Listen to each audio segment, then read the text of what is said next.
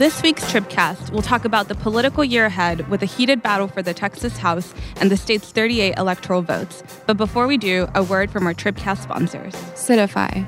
Citify is monitoring cities 24/7. Your keywords trigger email alerts, and our database permanently maintains city documents, even after cities delete them. More at citify.app. Raise Your Hand Texas. Raise Your Hand Texas is strengthening public education for the future because the future of Texas is in our public schools. More at raiseyourhandtexas.org. Do I have to talk you in the rain? Do we have to make sense of it? Well, I've known you such a long time. Hello, this is Alexa Ura here on Wednesday, January 8th with your Texas Tribune Tribcast, officially taking over from our former editor-in-chief, Emily Ramshaw. Over the next few weeks and months, you might notice a few tweaks here and there, but rest assured the Tribcast will continue to be a weekly Texas politics and policy podcast. I'm joined this week, unfortunately, by CEO Evan Smith. And let me say, I'm going to haze the shit out of you in the first couple of weeks on this podcast. That's basically what working with you is like. Yep. State politics reporter Cassie Pollock. Hello, good afternoon. And managing editor Matthew Watkins. Hello there. Isn't it great to have somebody who actually knows something hosting this podcast? That was the point of having Cassie on. Yeah. Oh, I was talking about you. Oh, me. No, you. Oh, So okay, whatever happened cool. to that last podcast host? Where'd she go? I don't know. She's off doing something else She working now. at Lavazza now? As usual, we'll be taking your questions from Facebook and Twitter, so send them our way using the hashtag Tribcast. All right, so we're sitting here 8 days into what will be surely a lively year of Texas politics and roughly a year out of the next legislative session that I guess could be pretty markedly different if Democrats actually manage to flip the House. Cassie, obviously we've been talking about this for a little while now, but I've been struck recently by the amount of partners Democrats in Texas have recently gained, particularly on the money front, going into 2020. But am I wrong to think that that mobilization isn't quite matched on the Republican side? Yeah, I think it looks a little bit different on the Republican side right now, and you are definitely at the state house level seeing a void with the departure of Dennis Bonnen. There's about $3 million sitting in his campaign account, and nobody really knows what he plans to do with it quite yet. Whether that's going to go directly, to certain House incumbents who are seeking reelection and who are facing tough reelection battles. I've seen a couple different sorts of conversations and maybe different avenues start to arise in terms of like what could maybe start to take place of that. But I think a lot of it's still shaking out, definitely behind the scenes. Remains to be seen what exactly the Republican game plan is for the state house level. Go ahead, Evan. What do you want to say? You want to say No, something? I'm respecting the new host's prerogative to call on people. No, I don't have to I'm call. going to raise my hand like Horseshack. Jump ahead. The part that we've talked about in the newsroom, I always love the part that people don't hear, but we get to talk about on a podcast like this, is the conversation we had in the last couple of days around whether the Republicans are unified behind one person leading the effort as they seek to retain control of the House. And you said, and Patrick said, as we had this conversation, well, no, that's actually one of the narrative through lines is that the Democrats seem to be much more aligned in their efforts to flip the House. The Republicans are a little bit more fractured in their caucus in terms of the strategy to retain the House. Yeah. And I think that's a really interesting point to talk out loud about because it is the case that Republicans, whatever advantages they may have baked in, that's a hurdle they're going to have to step over at some point, getting on the same page. Yeah, you have big money groups like TLR, Texans for Lawsuit Reform, and Associated Republicans of Texas who are completely committed to going after, other incumbents in the name of, protecting said majority. But on, the House-specific front, I've been really struck by there not really being like an exact equivalent to like the House Democratic Campaign Committee, the HDCC. You have this pact that's kind of surfaced from Charlie Guerin. It's pledged to raise $5 million. Karl Rove is listed as the treasurer, but the messaging on that has been really specific. We're not going to target other incumbents from the other side of the party, or from the other party, rather. Isn't that nutty? You think you're a Republican and you got $5 million to spend, you're not going to go after Michelle Beckley and Gina Kalani? Well, to be seen, to be determined if they raise $5 million. Well, and here, one of the big challenges, I think, for a member of the House leading this effort is that there's a speaker's race at the end of the election. And do you really want to piss off a bunch of Democrats who then you're going to have to turn around and neither vote in the House or the Senate? And so I think a couple weeks later after the election. It's whoever that is, whether it's Charlie Geren or anyone else. And not to say that he's specifically going to be running for speaker, but they have to be kind of thinking beyond November 2 because they're going to have to be in the election at this time. It's a kind of a weird dance that they have to be doing. Well, like pre-recording, I wondered if the Bonnen money would go to defending the House overall to keep it under Republican control, or defending incumbents, Republican ones, who could face challenges from the right or just general challenges in their primaries. And now there's not even anyone to sort of play traffic cop on that decision. Right. Theoretically, that money is going to land in the control of somebody who can spend it on behalf of the party. The question is just whether Bonnen could spend it and have it be perceived as a help to people, even though the money would be a help. Does the Bonnen attachment to it, if Bonnen is the one who doles it out, present kind of a stigma along with the money? But wasn't there some talk about him giving the money to somebody else to then give away through their doors? Yeah, I mean, again, it's all speculation at this point, really. There's been some talk of, is the speaker going to end up funneling the money to this new Geren PAC? The Charlie Geren and Dennis Bonnen are it's easy to get to $5 million when you get 3 from the speaker, right? Right. Yeah. Is the speaker going to end up just spending it out of his own campaign account and keeping it in this PAC that he created specifically to try to, retain the GOP majority? Does he end up giving it to an outside group like ART? Does he end up, dividing it and giving it to? Well, you've got to think he's like probably pretty pissed at the chairs of those committees that sort of ultimately signaled the death knell for his right. This is my fantasy is that Dennis Bonnen creates Revenge PAC. Kill Bill. You opposed, right? Exactly. You opposed me in the speaker thing. You get a primary opponent. Yeah. You get a primary opponent like Oprah now. He's giving away, but that he gives the money away more. But of course, I don't think he's going to do that. But I do think it's complicated to have that $3 million sitting around. And back to Cassie's point, if the dividing line in the caucus is we're only going to spend money to protect Republican incumbents, and we're going to spend money to defend the seats that we have and to go after vulnerable Democrats who won seats last time that really were Republican seats, only in the last election they, momentarily, we hope, flipped from red to blue, and to go after our preferred people in open seats to help our people and oppose other people. It's hard to make the argument it could be made, but it's hard to make the argument that our job is only to protect our Republican incumbents. I mean, this ain't beanbag like the old cliche says. It's crazy to me to think that they wouldn't be looking at the seats that they may need to retain control of the House currently held in Democratic hands and say we're going to go back and get those back. Yeah. Right. Well, I have been thinking also a lot about the loss of straight ticket voting, initially mostly as an election administration problem, right? You have people who can no longer hit one button. What does that mean for long lines? You think of everything as an election administration yes, problem. Yes, I do. Yes, I do. But, I mean, if you post Bonnen secret recording and all of that, I do keep coming back to Michael Quinn Sullivan on there saying that he was worried about straight ticket voting because what if you had people who came out to reelect Donald Trump and then never made it down to their state rep or didn't even know what a state rep was? I mean, I do think it's interesting in that this is now something that's going to be at play in all of these seats. Mm-hmm. But I do wonder, do we think this is a sort of election where that could be determined by factors outside of the races in each district? I mean, I guess it's sort of been that, but this is a very specific election administration problem that they're now all dealing with.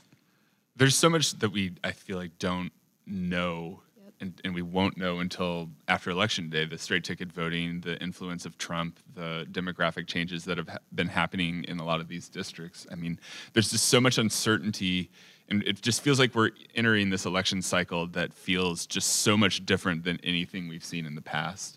I think that's a big takeaway. Looking at this problem of do the Republicans have a leader? I mean, one thing they have going for them in terms of maybe even buying them some time to figure this out is that if you look at the ballot, the ballot kind of looks like a pretty unified Republican Party. A lot of the incumbents in the House in particular have not drawn primary challenges this year. You don't see as many of those kind of insurgent conservative candidates who are trying to kind of blow up the Republican Party, which helps.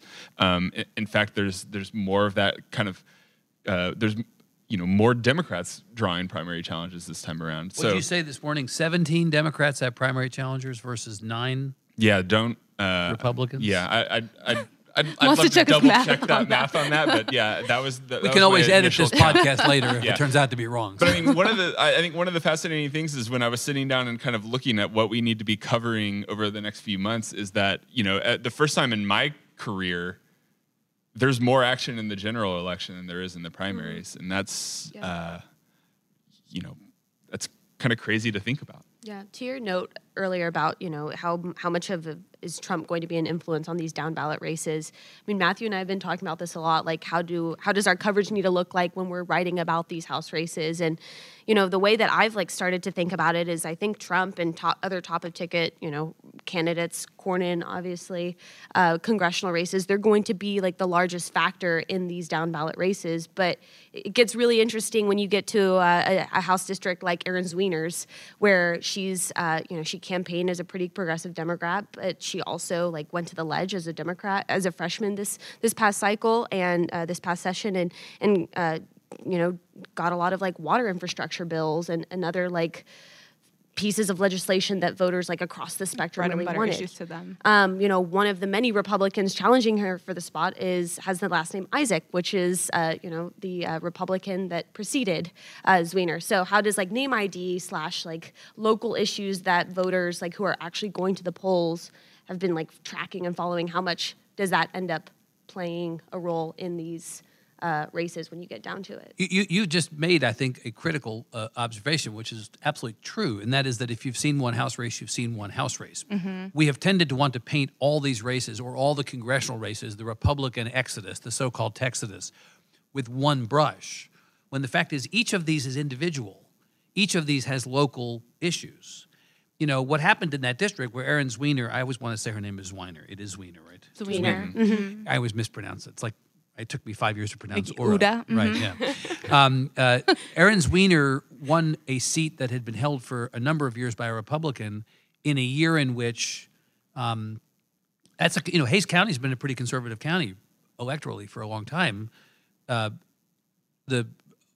Texas State University students in that district came out in great numbers. They presumably had an effect on how pretty big effect. Right? I mean, look, In Lupe 2018 at Valdez least. beat Greg Abbott in Hays County. Yeah. Right? It wasn't just Aaron Zwiener. It was also at the governor's race level we had this unusual outcome. There's a real question about what's going to happen in the next election and the dynamic of that county. I mean, that may be decided by Trump, and you also have a really marquee congressional race that touches that district between Chip Roy and Wendy Davis, that there'll be a ton of money in that district and a lot of effort to turn people out. I mean, but it gets back to the point that there's one race. I want to just go quickly, if you don't mind, to what Matthew said about the primary being less interesting than the general. Agreed with an asterisk. You have a scenario setting up where you could have different Democratic presidential candidates win each of the first four contests. And the Texas primary could actually have a much bigger impact on the ultimate nominee of the party than it typically does. Right? In the past, Texas has tended to happen late enough in the process that, well, they pretty much decided who the nominee is based on the first states. But, Buttigieg could win Iowa, and Sanders could win New Hampshire. Let's just say, for argument's sake, Warren, because of the strong labor and other progressive group, possibly she gets some strength and maybe she does well and wins Nevada, or Biden wins Nevada, say conversely, and Biden does well in South Carolina where he's far ahead in the lead. You could have this situation where you come to Super Tuesday on March 3rd and the primary actually has this weird, massive impact in that race. Well, and the reality is that Texans early voting starts before some of these first primaries. Yeah. This will start playing an effect when even before when that. does the early vote start? February 18th. Yeah. Right, so February 3rd is Iowa. So at least in a couple of those cases, we will be voting before we know the outcomes, probably of Nevada and South Carolina. And a pretty big share of the electorate votes early and doesn't wait until Election Day.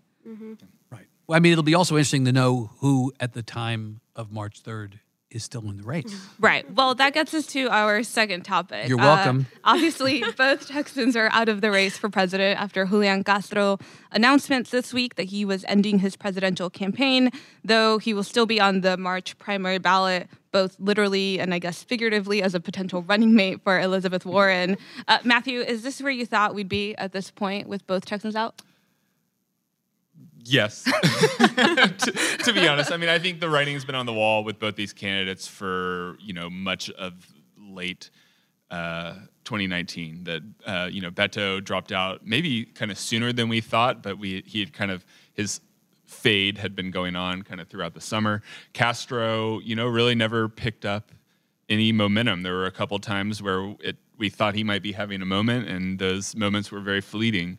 But he hung around. He hung around. I wrote a profile on him back in June, and I remember us thinking, we got to get this out before he drops out. And that was 7 months ago. I said to his team before the Tribune Festival, when we asked him to come on stage with us at the festival, at the Paramount, promise me you're not going to drop out. Right before this. I mean, I think we were all like wondering, well, it wasn't really, he wasn't ever more than just a couple points in the polls at most. Right? Yeah, and I mean, effectively, he missed the November debate, he missed the December debate, and by then I think everyone kind of knew that this isn't going to happen. So now we see, what happens in March and who's going to kind of compete here. And, obviously Biden is leading in the polls. Texas is a state where having a lot of money really helps you, because it's expensive to campaign here, especially when it's on Super Tuesday and there's a bunch of other states that are up there as well. I think it's, to kind of what we were talking about earlier, we're really looking like we might be in a situation where, those of us at this table, those of us in the Tribune are very interested in a lot of what's going on kind of down ballot in March and November. But it feels like the presidential race could really kind of suck up a lot of the voter attention in both those races. And that'll be interesting both to see how those races play out, but then also how that affects the race for the House and congressional races. And you haven't mentioned Mayor Bloomberg, who, of course, has by design not made the debate stage because in part one of the thresholds you have to cross is a certain number of donors, and he's not taking donations, so he can't make the debate stage. But he'll be in Texas this weekend on a bus tour from San Antonio to Austin to Dallas. And I bet he is going to spend like bananas in the run-up to the primary, right? His whole play is to avoid those early states and to go after the big states on Super Tuesday and then Florida 2 weeks later and hope that he can insert himself into this process. So to your point about money, it's very expensive to be in Texas with a campaign. Statewide campaign, the average, Ross always says, is $1 million a week on media. Got to have that kind of money. And Bloomberg obviously is showing no hesitation about it. I mean, God, he just, Trump said he's taking out a $10 million ad for the Super Bowl. So Bloomberg said, I'll do a $10 million ad for the Super Bowl. How many campaigns even have $10 million to spend on a Super Bowl ad? Well, certainly not the Texans when they dipped out of this. But they are, at least on the O'Rourke front, turning their attention back to some of these down ticket races. I mean, obviously he's had more time than Castro, who just dropped out this week. But I am curious to see how much O'Rourke comes out of this as a surrogate at the state level and the down ticket level, and whether Castro just sort of sticks as a Warren surrogate on the national campaign and doesn't really come back down to some of these races. Well, and a great example of that, as Cassie knows well, is Liz Markowitz in the Zerwas district, where the special election is January 28th? soon. End of the month. Soon. Beto O'Rourke has made getting Liz Markowitz elected a crusade. And he's made it part of his effort to refocus his attention on Texas. Michael Bloomberg was block walking for Liz Markowitz. Joe Biden is now. I mean, I think they're all to some degree seeing the value of associating with these down ballot races. And again, it reaffirms the idea that Texas matters, and these candidates understand that when the primary comes around, they're still going to be alive, and the question of who wins that primary is going to still be a live issue, right? Yeah, I think, looking back at, the pre-presidential race Beto and the amount of excitement that he generated here and really even across the country. Fifth Beatle Beto. Yeah. And I think, there was some of that was personality. A lot of that was personality and energy and his driving around. But, I think something that maybe people have missed about this was kind of what he represented as like this person who, Democrats have been kind of a non-entity in this state for practically the whole, 21st century. And he was kind of the first person to kind of be a sign that like maybe there's some life in this party. And, I think maybe he's kind of going back to his roots there. And like, this is where people loved me when I was the guy who was like, we're going to do this in Texas. And now here he is trying to kind of replicate that and kind of win some people back that I think he's lost in the last few months. Yeah, what I found most interesting about that Senate race was not even the like young voters that were sort of being mobilized by that, but the more sort of, early 30s, late 30s folks who had the potential to be involved in the political process before, but weren't until then, and sort of came out to be, a pretty different electorate than we had seen before, which I want to keep talking about. But first, we got to get to two more sponsors. So before our next topic, a word from them. Texas Tech University. With record enrollment and research expenditures, an international campus, and nation-leading programs, Texas Tech University innovates, influences, inspires, and impacts our world. More at ttu.edu. The Women's Fund at Austin Community Foundation. The Women's Fund at Austin Community Foundation invests in women and children to build a stronger, more equitable Central Texas. Get involved at austincf.org/women's fund. Okay, so Trump's margin of victory over Clinton was 9 points. Obviously, no longer the double digit that we were used to seeing. In 2018, Cruz and O'Rourke, that was less than 3 points with a very different electorate. Assuming that the 2018 electorate comes back out and is joined by the presidential year only voters, what does that mean for that margin? And Evan, this is the part where I'm going to force you to make a prediction. So the 9-point race between Trump and Clinton was the closest presidential race in Texas since Bob Dole beat the other Clinton in 96. That was a 5-point race. Romney over Obama was 16. McCain over Obama was 11. And the fact that it was 9 versus 11, like McCain over Obama being 11 and Trump over Clinton being 9, the margin was seen by people as much more significant than just 2 points because it was a psychological threshold. And paired again with the idea in 2018 that Beto could get the Senate race down from, Cornyn had beaten his opponent in 2014, his Democratic opponent, by 26 points. Right. Beto lost to Cruz by 2.6%. Beto got the margin down by 90%. All of a sudden, people are like, whoa, this is really pretty amazing. But what you have to understand and remember, and you do, and we all do, is that it is not just more Democrats who are going to turn out in the presidential election year. It's also more Republicans. And there is a concerted effort on the part of a number of groups, not just the Steve Ministeri-led, not just by him, but he's one of the principals in this, effort to register a whole bunch more Republicans. But we had a visit in this office this week from our friend Corbin Castile, who was involved with the Trump campaign early on in Texas. He's a longtime Republican political consultant, who is part of an effort to register and turn out, not just in Texas, but around the country, evangelicals. The assumption is that many of those folks will turn out to vote Republican in the presidential, and they may not have been as active in voting in 2018. So, I mean, yes, it's presidential election year, and yes, Democrats have the potential to enjoy higher turnout than they did in the last election, but, they did pretty well in the last election. The votes of young people were up significantly, the votes of Hispanics were up significantly, the votes of women voting Democratic maybe for the first time in a while were up significantly.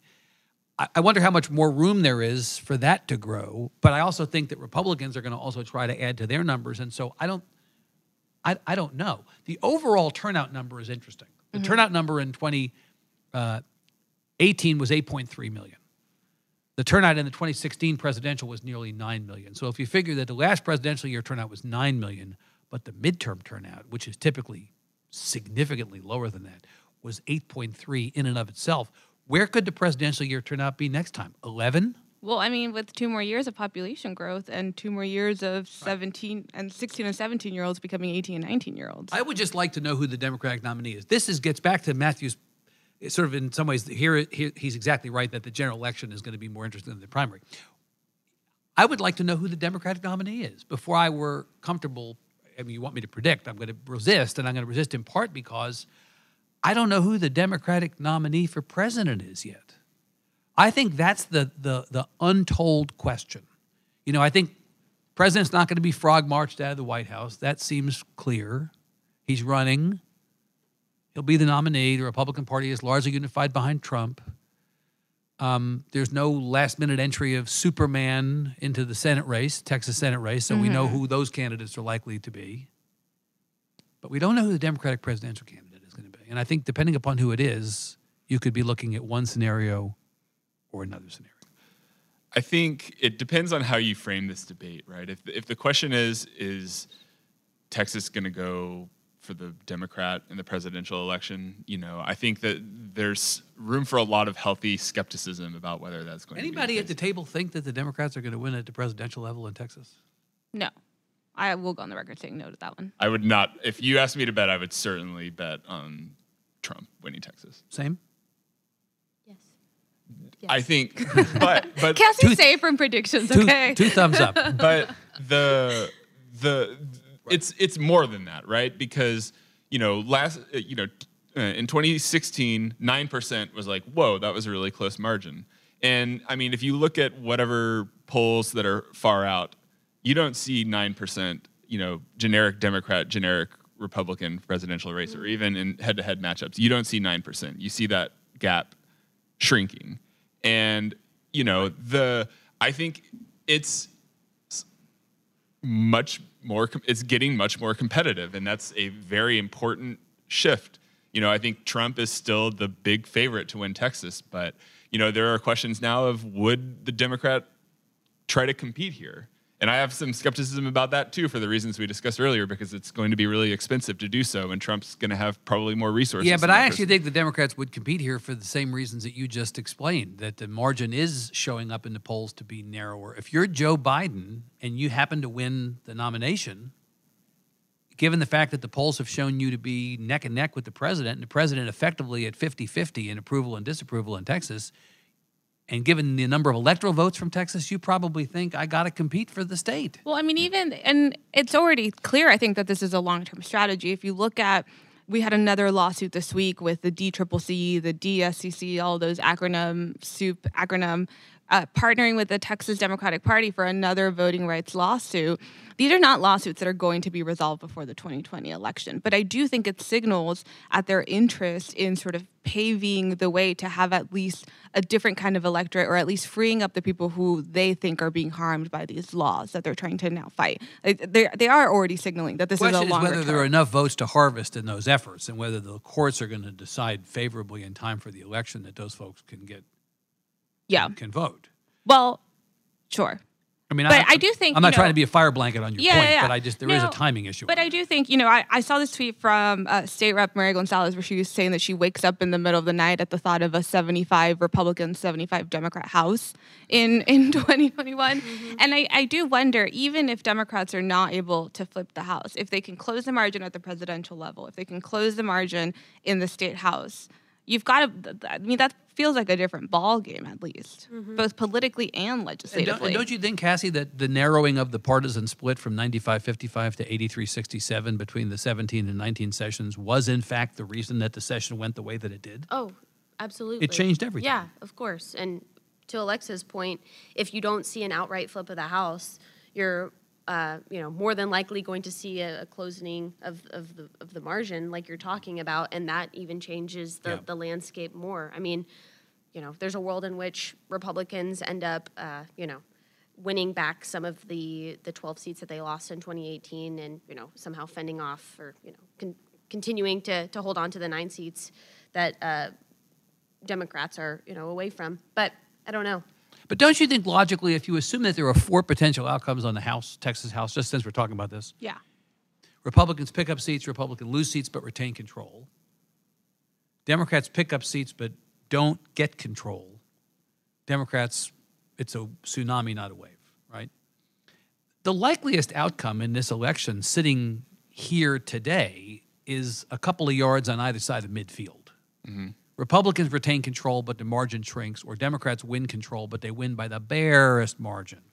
It is effectively going to be Mary Gonzalez's worst nightmare. It's going to be like, I think 76-74 on either side, with either side being the 76, is much more likely than going back to 95-55, right? Even you want to talk about running the table. Forget whether it's the Garin strategy or the other strategy on the targeting incumbent Democrats. I find it impossible to believe that the circumstances politically set up so that Beckley and Kalani lose their seats, and maybe somebody else, Tallarico or Rosenthal, one of the people who picked up a seat that was a Republican seat previously, that they all lose and the Republicans hold the 9 that they won the last time by narrow margins.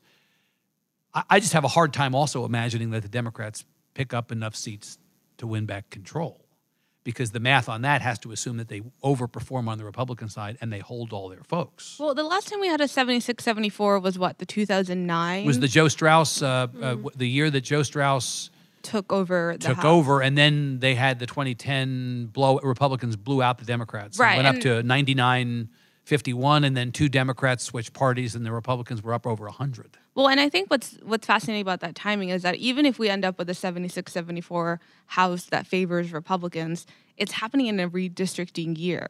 So it's different from a 2009 76-74 margin, because this time, I guess you could redistrict any year you want technically, but it's different because you are now going into redrawing these lines, no longer have incumbents that can defend why you're drawing lines in a specific way. It does play a different role in the end, at least on that front. Yeah, and you have an open speakers race, regardless of the outcome, right? Whether it's Republican control or Democratic control. I also just think, taking a big picture look at this, what we're talking about right now is the Democrat going to compete in the presidential race in Texas?